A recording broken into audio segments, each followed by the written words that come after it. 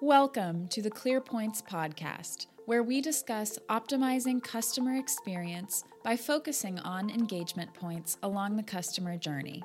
ClearPoints is a production of ClearPoint Health, a North Carolina consulting firm that helps healthcare providers and life sciences companies get to know their patients, customers, and key stakeholders and meet their needs more effectively. ClearPoints airs on the Parklife Podcast Network. Welcome back to the ClearPoints podcast. I'm Brian Castle, here with one of my favorite people in the whole wide world, Kristen Smithwick. How are you today, Kristen? I'm great, Brian. Happy to be here. Happy anniversary, Kristen. Aw, thanks, Brian. And I know you're excited even more so, not just because of your anniversary, but because of the awesome guest. And I shouldn't really call her guest. She's more like family. She is like family, and I'm so glad she's joining us today. I can't believe we haven't thought of this before now. And that special she is Sharoni Billick. Hello. Owner, president, founder, and Suprema of Sharoni Billick Healthcare Communications. How are you today, our friend? I'm doing wonderful. It's wonderful to be here. Thank you so much for having me. We are serious. This podcast is about putting a lot of wrongs right today. We should have had you on. We should have launched this podcast totally around you. You're so important. Oh my God. Wow. Now I feel really great. Yeah. We've always admired you. We kind of all discovered each other online. I can still remember you reaching out about 5 years ago in your role as a consultant to pharmaceutical and biotechnology companies there on the West Coast and beyond. You always come to us with interesting ideas. And just from what I've known about you and your way of doing business, you're very versatile. I know a lot of people in your end of life sciences will typically focus on medical affairs, a lot focus on commercial, and you seem to be able to swim in those waters with equal agility. Is that a fair statement? I think that's a very fair statement. And call it, whether it's just being naturally versatile or just responding to market needs or client needs. Yeah, I've done a lot in the marketing space, in the commercial space, in the medical affairs space, in the clinical development space.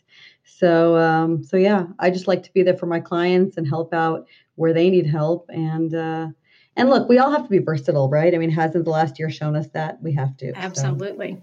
So. Absolutely. So you have been running your own company now for several years. Tell us what you think your unique value proposition is and what you offer. Absolutely. So my unique value proposition is really, and this is what I say to my clients, like your success is my success. So I really try and get in there and no matter what the project is or what the need is, take care of all of the logistical, the technical, the kind of the background detail, strategic direction of whatever project or initiative they have underway, so that they can really focus on their objectives and goals. So if it's a product launch and they're trying to do a whole lot of kind of market outreach, let them focus on those top line objectives and I'll take care of the rest. Whether it's publication planning and, oh my gosh, we have all this data, we got to get it out there. I'll take care of planning that timeline and the submissions and working with the medical writers and all that. And they can just focus on meeting those goals of getting abstracts submitted.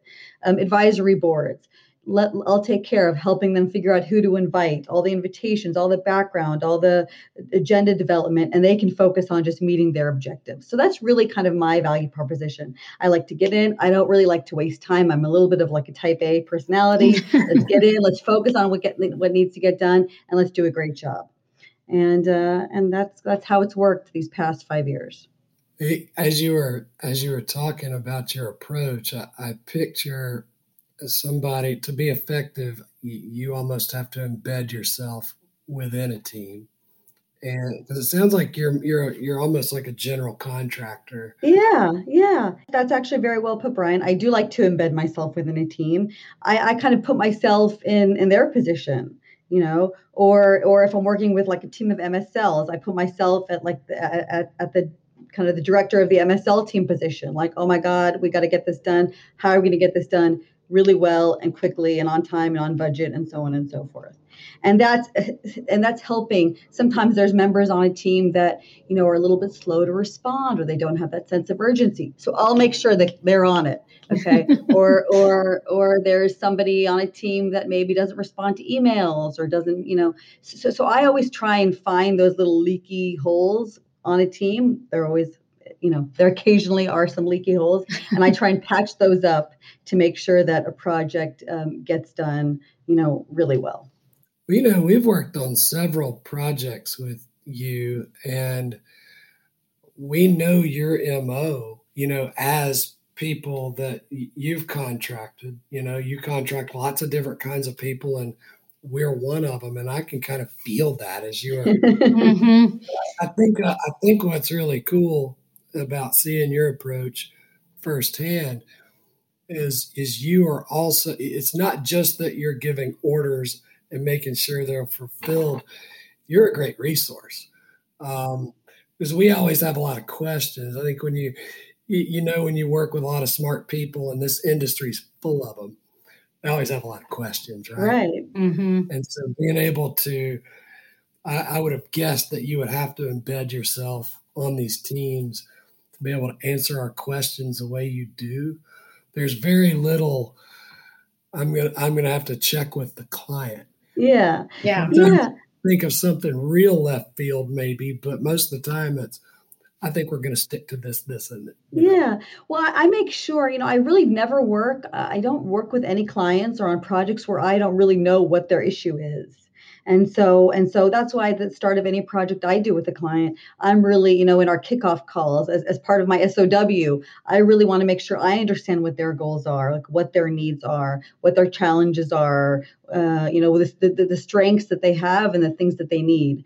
And so when I come to you guys, if for help on a project, it's because I already know, okay, this is what's needed, and these are the folks that they're looking for, and these are the disease areas, and so I make sure that because otherwise I can't really be a good partner to my client if I don't really know what the issue is. Then I don't want anybody to feel like, oh God, we worked with Sharoni and that was just a total waste of time. I never want them to feel that way. I want them to feel like, wow, that was amazing. We can't wait to work with her next time. So Sharoni, we've done some of our work has been in some really interesting disease spaces with you. Do you have a certain therapeutic area focus, or do you kind of specialize in certain disease areas, or do you have a real, breadth that you focus on? Well, I just take it as it comes. So, I mean, when coming in, when I started my business 5 years ago, I had a ton of neurology experience. I had spent many years working in neurology, and a little bit, and also some other related kind of some pain and this and that. Mm-hmm. So I kind of used that as my kind of calling card on an initial project. But one of my first big clients was somebody that I had known from years past, and that was in cardiology. I hadn't done anything in cardiology, and then it went into gastroenterology. I didn't have any of that experience, so I just kind of jump into whatever the market need is, and then I learn a lot. I learn a lot. The great thing about working in medical affairs,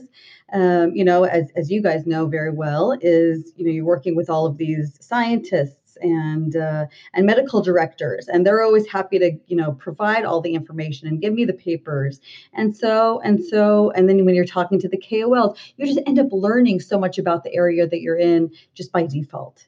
So I'm really, if I look back now at my therapeutic area background, I really have worked in so many, but that's really just based on the clients that I've had and the needs that they've had. Luckily. Which, is probably sort of similar to our phenomenon, which is we kind of, you can map our therapeutic areas of focus over the years according to what's really being studied, what products are coming to market, which diseases are kind of hot.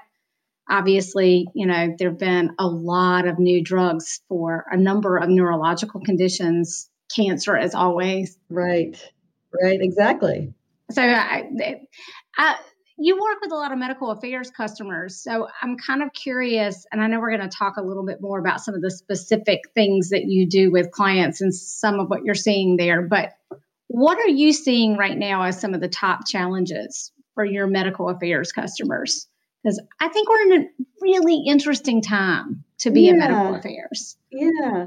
It's really interesting. Of course, okay, when I started, we'll get to 2020, and I know the word pandemic, we're all tired of hearing about it. But I started 2020. I started 2020 with like a full book of business.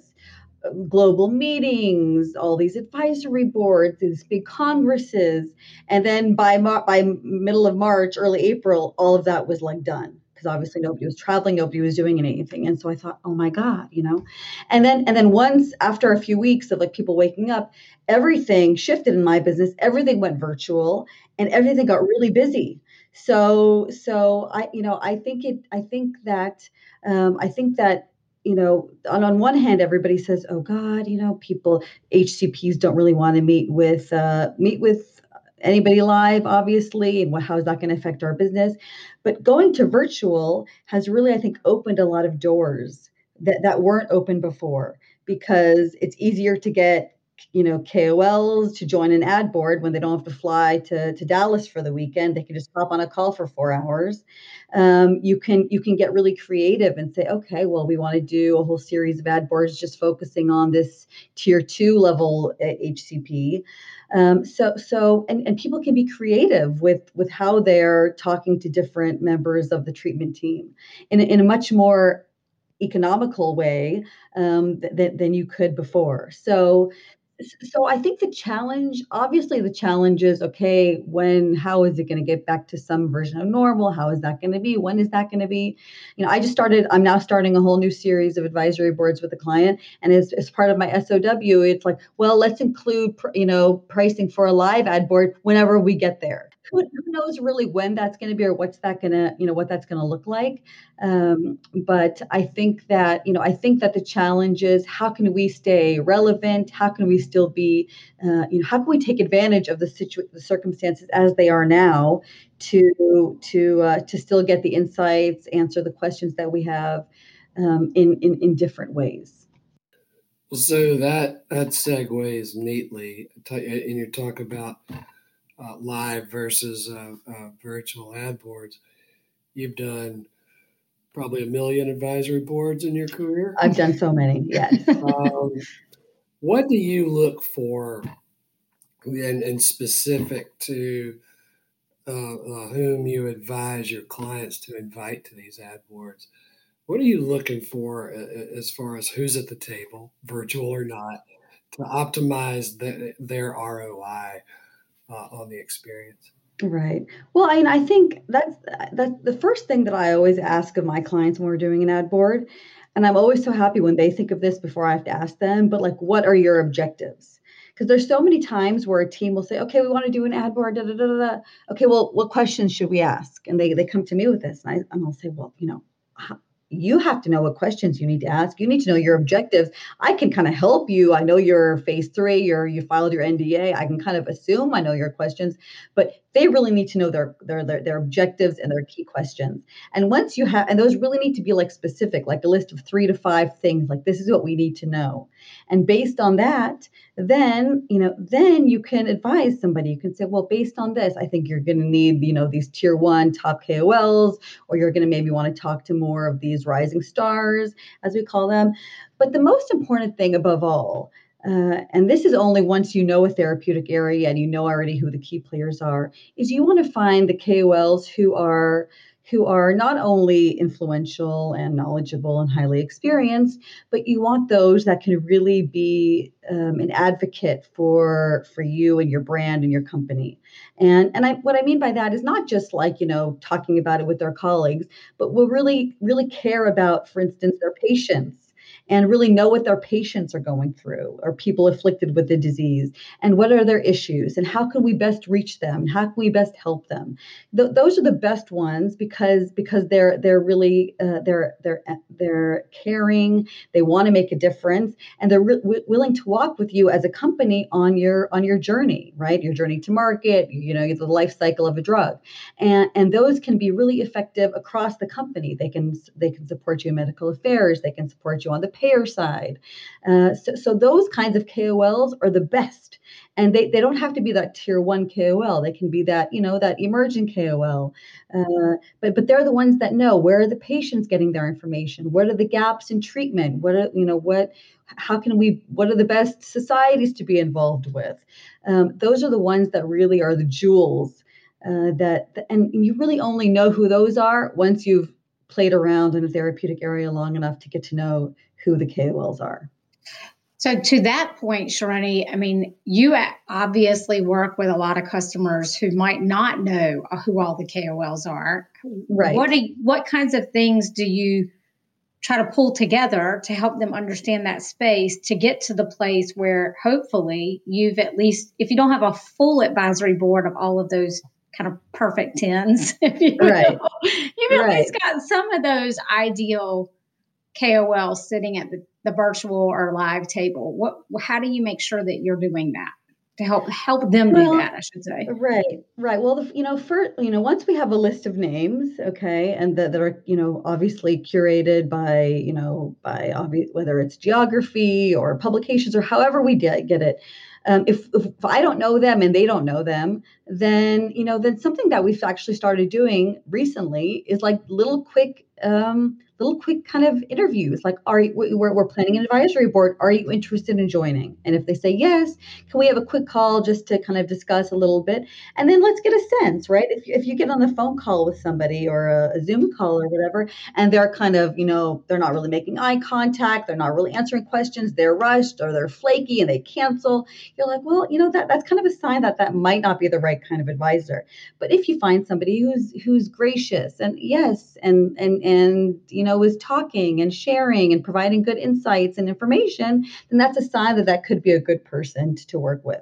And so once we do get that list of advisors, another thing that I always do before an advisory board, especially in the virtual space, is we do a quick one-on-one touch base with the advisor, 2 weeks before the meeting, and just remind them what are the objectives of this meeting, and then kind of remind them what we're looking for. So the worst is to get on an ad board, join an ad board, and there's somebody who's like not really saying much, right? Right. Or like only when you wasted money on that space at the table. Exactly. And that's no fun. And so I always encourage them, the purpose of this meeting is to hear from you. Obviously, you'll be presented some data, this and that, but we want to hear your conversation with the other advisors on the call. We want to hear your thoughts or opinions. And so really encourage them that that's what we want. And then that usually lends itself to then, because the best in an ad board is to have everybody kind of my clients kind of quiet, and the advisors are talking amongst themselves and asking each other questions. Those are the best. And so we create that environment by encouraging them, letting them know that that's what we want, and a really, really great outcomes come with that kind of approach. Like, you don't have to wait to ask a question, just ask a question. And I've had I can think of in this last year of virtual ad boards, I've had almost all of them have been great because we've had that great engagement, and any of the kind of people that seem a little bit funky, somehow they just kind of drop off. It kind of, what you're describing almost sounds like, instead of, I know the pharmaceutical companies putting on the advisory board, but it almost begins to feel like their own dinner party. They're just kind of there having their own debate about what works, what the patients need, what's missing, how this could work, how it wouldn't work, how can you make it go faster? How could you? So do you have a set of like go-to questions that you ask in those interviews before you really settle on who you're inviting to the advisory board? Because I think that's a really high touch, special step in an area where you don't know all the KOLs. Yeah. Well, I think the first thing obviously is the first thing you want to make sure is, do they really know this disease space? Do they really, whether if we're in the clinical world, if we're meeting about clinical trials or disease, strategy, do they know that space? So we'll come up with a couple of questions on that front. And then, what's their experience with advisory boards? Like, do they know that what this world is like, or, and then are they interested in sharing? Are they interested in being a part of our journey as a company? And those are generally the kinds of questions that we ask.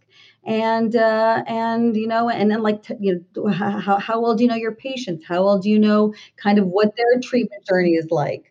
Because that's when it sounds a little cheesy to say, but if they need to have their heart in it, I think in order to really be beneficial to a company, they really have to care about what their patients are going through, to know that there are gaps in their treatment, and how can this drug or this therapy or this approach improve their treatment.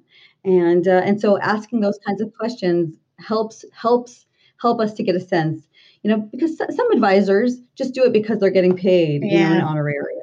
You don't want those. Right. They're not actually going to give great advice. They're not going to advocate for your company in any way, shape, or form, much less maybe their own patients, which would be like the worst. Right? Yeah. There's some that are just doing it like, oh, there's a way I can make a few extra bucks by joining this advisory board. And those, you really don't want to have those, and so the most we can do to avoid having those, we try and do. And sometimes those guys just fall off naturally anyways. So yeah, I would imagine they figure out quickly with that more high touch approach that you have to determine who to invite. If they're not willing to spend that kind of time with you in a good faith way, they probably just go ahead and take themselves out of the whole process, because they'll figure they've got all of that. They got to keep doing that kind of high touch approach. So exactly. And I love where you're taking that on a human level. Mm-hmm. This is so much about this profession is hard science and soft human skills to complement in order to collaborate and make better products and get better outcomes. I recently had an experience, and I think I've shared this with you, Kristen. I was referred to an endocrinologist a few months ago, and he, and all the doctors now, what do you do? They want to know how you're mistreating your body all day at work, being sedentary in my case. And so I told him, we're a consulting firm, pharmaceutical industry. We do things like compliance for speakers bureaus and advisory boards and things. And he said, oh, well, I'm actually on a speakers bureau. And it turned out it was for a client of ours. Oh, wow. And he was so passionate about it. And he said, he was the opposite of that kind of mercenary you're describing. And he was saying, I'm close to 50. I never, ever, ever would have thought I would go work for any of the companies. I just didn't kind of think that was my job. And over time, I developed such deep respect for this particular one. And he said, I told myself if they ever invited me to do anything, I would do it for them. Because that's a great success story for them. Mm. Yeah, he runs a huge. That's kind of like the holy grail of what you're looking for, right, Sharoni? Absolutely. No, those are the gems, and especially if they are good speakers and they can command enough. I mean, then then the relationship just keeps going on. Presentations, data, so on and so forth. ClearPoints is brought to you by ClearPoint Health on the Park Life Podcast Network. CPH has been a leader in healthcare customer experience for nearly 2 decades. Contact us today at clearpointhealth.com to learn more about our work to help you optimize virtual engagement of key stakeholders during COVID-19.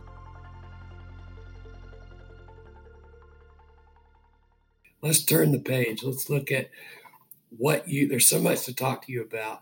I want to ask you about your work with MSLs. I think that's very interesting too. There's a lot of demands on these folks. We know it. from our work, not only in terms of the pandemic, the whole virtual versus live thing. They've got such a crunch on the time, the FaceTime they're able to get with KOLs. There's just a lot of pressure from a lot of different directions on these folks. And I know companies outsource their onboarding and training to you. And so what do you think, if you're building the perfect MSLs for companies, they've given you the clay to work with, what do you like to see coming your way? And then what tools do you help them acquire during their time with you? Well, I think MSLs are, a great MSL is awesome. They're so unique. They are, I would say most importantly, they have a sense of urgency. They're not time wasters. They get to the point. They're obviously nice and have great communication skills and know how to crack a joke, have great conversation starters, but they're very detail oriented and focused and to the point. So, I've worked with MSLs who are the nicest people, but their head is in the clouds somewhere, and they don't last very long. And then I've worked with other MSLs who are very diligent and who are very organized, but who are so serious and stressed out by, I think, that level of organization that you can't get them to they need to lighten up a little bit. So I think that the perfect MSL is obvious, is, as I said, somebody who's really intelligent on it, knows their data. That's the most important thing. You really have to know your data. You have to be like a product expert or a disease state expert wherever you are in the life cycle. And you have to know how to smile. You have to know how to have a conversation. You have to know what's important as an MSL to the HCP that you're meeting with. You have to know their communication preferences, because as an MSL, it's really not about you. It's about who you're meeting with, who you're presenting to. So knowing what's important to them, what's on their list, how do they like to receive information, and how can I be of value to them? And then on the flip side, how can I be of value to my company and get the information that they need? What kind of insights can I bring back to the company? So it's really a unique skill set. And I think that a lot of those things, those traits can be improved and fine-tuned and trained, like communication skills, presentation skills, all of that. A lot of that's inherent, but a lot of it can also be cultivated with the right training and the right conversation skills and the right molding. But when it really truly comes down to it, what makes a great MSL is really who that person is. I don't think you could take somebody who's, as I said, somebody whose head's in the clouds and make them a great MSL. Maybe that's just not the right role for them. It's somebody that really has their eye on the ball, knows what needs to get done, but can do it with a smile, and knows how to have a good conversation, knows the latest sports scores, if that's the conversation starter. You have to be, because an MSL, in a sense, you got to have that, you got to know how to schmooze and have those good conversation skills like a sales rep would have. But then you also have to be that product expert and that real science-based person. So it's really a unique skill set for a great MSL. There's very little like it in the rest of the world. And Kristen, as she was saying all that, all of those things, Sharoni, you know us from our secondary research. We do a lot of primary research. We're all the time in conversation with KOLs, either interviews, surveys, whatever. And out of all the qualities they're looking for, the very biggest pile, there's a bunch of questions that roll up into authenticity. That's what we find over and over again. And empathy, centered on me and my needs. Balanced, trustworthy. It all rolls up to count on you, they're never going to fail me with bad information. We just see that over and over again. Were you going to jump in too, Kristen? Well, I was going to ask a question because I think one of the things we wrestle with in our primary research delivering that research to our client is this struggle on our client's part to have as much information about a KOL to equip an MSL to be able to kind of already know things like communication preferences, interest areas, what's really important to them about the scientific area or patient care. And then kind of what you're describing, which is you kind of have to have the art part of that communication skill. You could have all the information that companies like ours could give you, but if you can't really figure out how to work with that, it doesn't necessarily make you successful in creating that engaged relationship with the MSL. So my question for you was going to be, what are you seeing with your clients in terms of striking that balance between having information about the KOL that helps an MSL be really prepared and planful when they're reaching out, and then kind of having a more personal approach from the MSL to collect some of that data as part of their relationship development? Yeah, and I think that's just a unique and like I'll say again, I don't think that can be trained into a person. I think somebody either knows how to do that and has just natural people skills to know how to engage with that KOL, knows the right questions to ask. Knows how to read body language or tone and say, okay, well, maybe I should stop there, and get to the point. It's really just innate people skills, and I don't think that you can't really teach that. I mean, you can, certain things you can teach, but I think that's just inherent in a person's what they call it, emotional intelligence, however you want to call it, the ability to read the room or read the KOL, or know in advance, okay, this is the question I'm going to ask. And, if they're feeling real chatty, I'll ask this question, but if they're not, I'm going to stop and go here. And you have to play. It's a little bit, like play out different scenarios in your head. When I talk to this KOL, if they ask me this question right away, I know I'm going to go down this road. But if they feel like they're chatty, I'll have these questions to ask. And you have to be prepared. You have to have like a little toolkit of strategy, of approaches based on how that KOL is responding to you. And to what degree are you having to incorporate advice for onboarding MSLs around digital or social media engagement of their KOLs? Yeah, so I always encourage my clients to look at that, because I think because that can help you like learn a little bit more about their personality. I mean, like for a lot of the KOLs or advisors that my clients bring on, they have their Twitter accounts and this and that, and most of them a lot of the time are posting just scientific articles and here, but if they're posting, for instance, a lot. They're posting things all day long. They're really into social media, and they're probably pretty chatty, friendly person. You can maybe, it's safe to assume. So I always think it's important to look at those things. Whenever I create little bios for my clients with advisors, I always include any social media handles that they have and encourage them to look at those. It's all like little value things you can throw into your toolkit when you meet with those KOLs. I love the concept of the toolkit. Yeah. I like that. I like that a lot. So you train and facilitate lots of different groups, not just MSLs, on this whole notion of KOL engagement. And, that kind of depends on what field you're in, whether it's pharma, biotech, devices, diagnostics, or geographic especially. There seems to be more of a wall in a lot of cases between medical affairs and marketing. The size of the company can dictate that.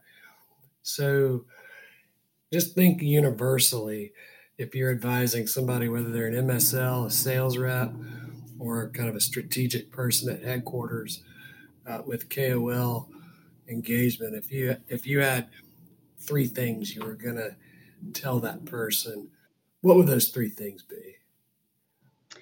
I mean, the most important thing is obviously and this is at the start of any KOL engagement, ad board, meeting at a Congress, whatever it is. Know what your objective is. That's the most important thing. Know what you're looking, what your questions are, or what your objective in meeting with this person is. if it's just data sharing, if it's asking questions, if it's getting strategy, advice, whatever it is, but know specifically what your question is, A. B, make it about them and not you, right? I mean, if you want somebody to open up to you, you have to ask them questions about them. That's how people open up. So make it about them. And C, invite them to kind of join you on this quote unquote journey that you're going on. Whether you're starting with, as I said, a clinical trial, a publication, help them get interested in being part of that journey, because that's how then you create this great powerful. I mean, I've seen amazing things happen where we do a investigator meeting, and one of the investigators, the conversation happens, and then before you know it, a year later, there's all kinds of partnerships happening and studies, and this guy is coming to speak at the payer meeting, and you can get so much great cross-functional value within a company by just having those kind of open conversations and creating an environment where that KOL feels appreciated, valued, and really, that you're interested in their feedback. And if they're interested in sharing it, then great things can happen as you continue your development. I think what you're talking about is appealing to this quality that is inherent in thought leaders and KOLs, and that's wanting to be a part of something bigger than themselves, like to shape a whole therapeutic area, to really change the dynamics of their practice or the way their hospital approaches patient care. They're the ones that are I like to tell people, thought leadership's two things: doing the freaking work and then being expressive about it. And so they're the people who naturally speak up, whether that's literally speaking at an advisory board, a speaking engagement, or publishing, or social media now. And so I think that's cool that the approach is very like, come be a part of this team. Here's what we're trying to do something bigger. We know you are too. Yeah, I think for so many KOLs, their day to day is just patient care, one-on-one patient care.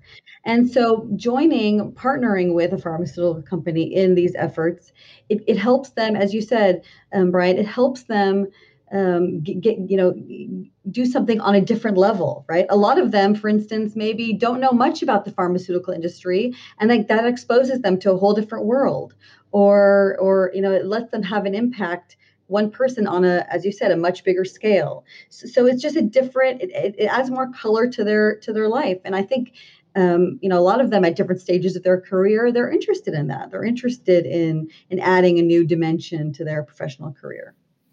So let's wrap up with getting your thoughts. I love talking to smart people who've been doing what they do for a little while, because they're always thinking about the future. And they're the ones who look back and go, yeah, I would have never thought 5 years ago we'd be doing this, but here we are. So do you see the pandemic having some lasting effects? Like, we can tell you from our latest research, and we're not talking to every KOL in the world, but this is a building number. About half are saying, I'd be fine to keep all this stuff virtual. What do you think's going to happen? Do you think that will abate a little bit? Or do you think virtual is here to stay and that companies need to be able to pivot based on the needs of their KOLs? And then second, what else are you thinking as far as companies' ability to engage different types of stakeholders, whether that's digital influencers, patients, folks who are also important to shaping their futures like KOLs have been? Well, on the first question, I think that because, I mean, for years and years, there was always talked about virtual this. Oh, we can do a virtual ad board. Everybody always talked about it, but nobody did it because, you could not replace that face-to-face, that flying out for the weekend, that whole thing. And then this forced us all to go virtual, it showed us, oh, well, we can do it. And it actually works pretty well. It actually works pretty well. And that there's many benefits to it. Okay. The cost, and I'm speaking from a pharmaceutical perspective, not from my perspective, but the cost of running an ad board, a virtual ad board or a virtual program is like 1/3, okay, of a live meeting, because you're not flying everybody out, hotel, you're just paying for a few hours of people's time and their honoraria. That's kind of it. So the cost, I think the cost benefits of virtual, I don't think you can see those benefits and say, oh, we're going to go back to everything being live again. That just would be silly. That would be a bad financial decision.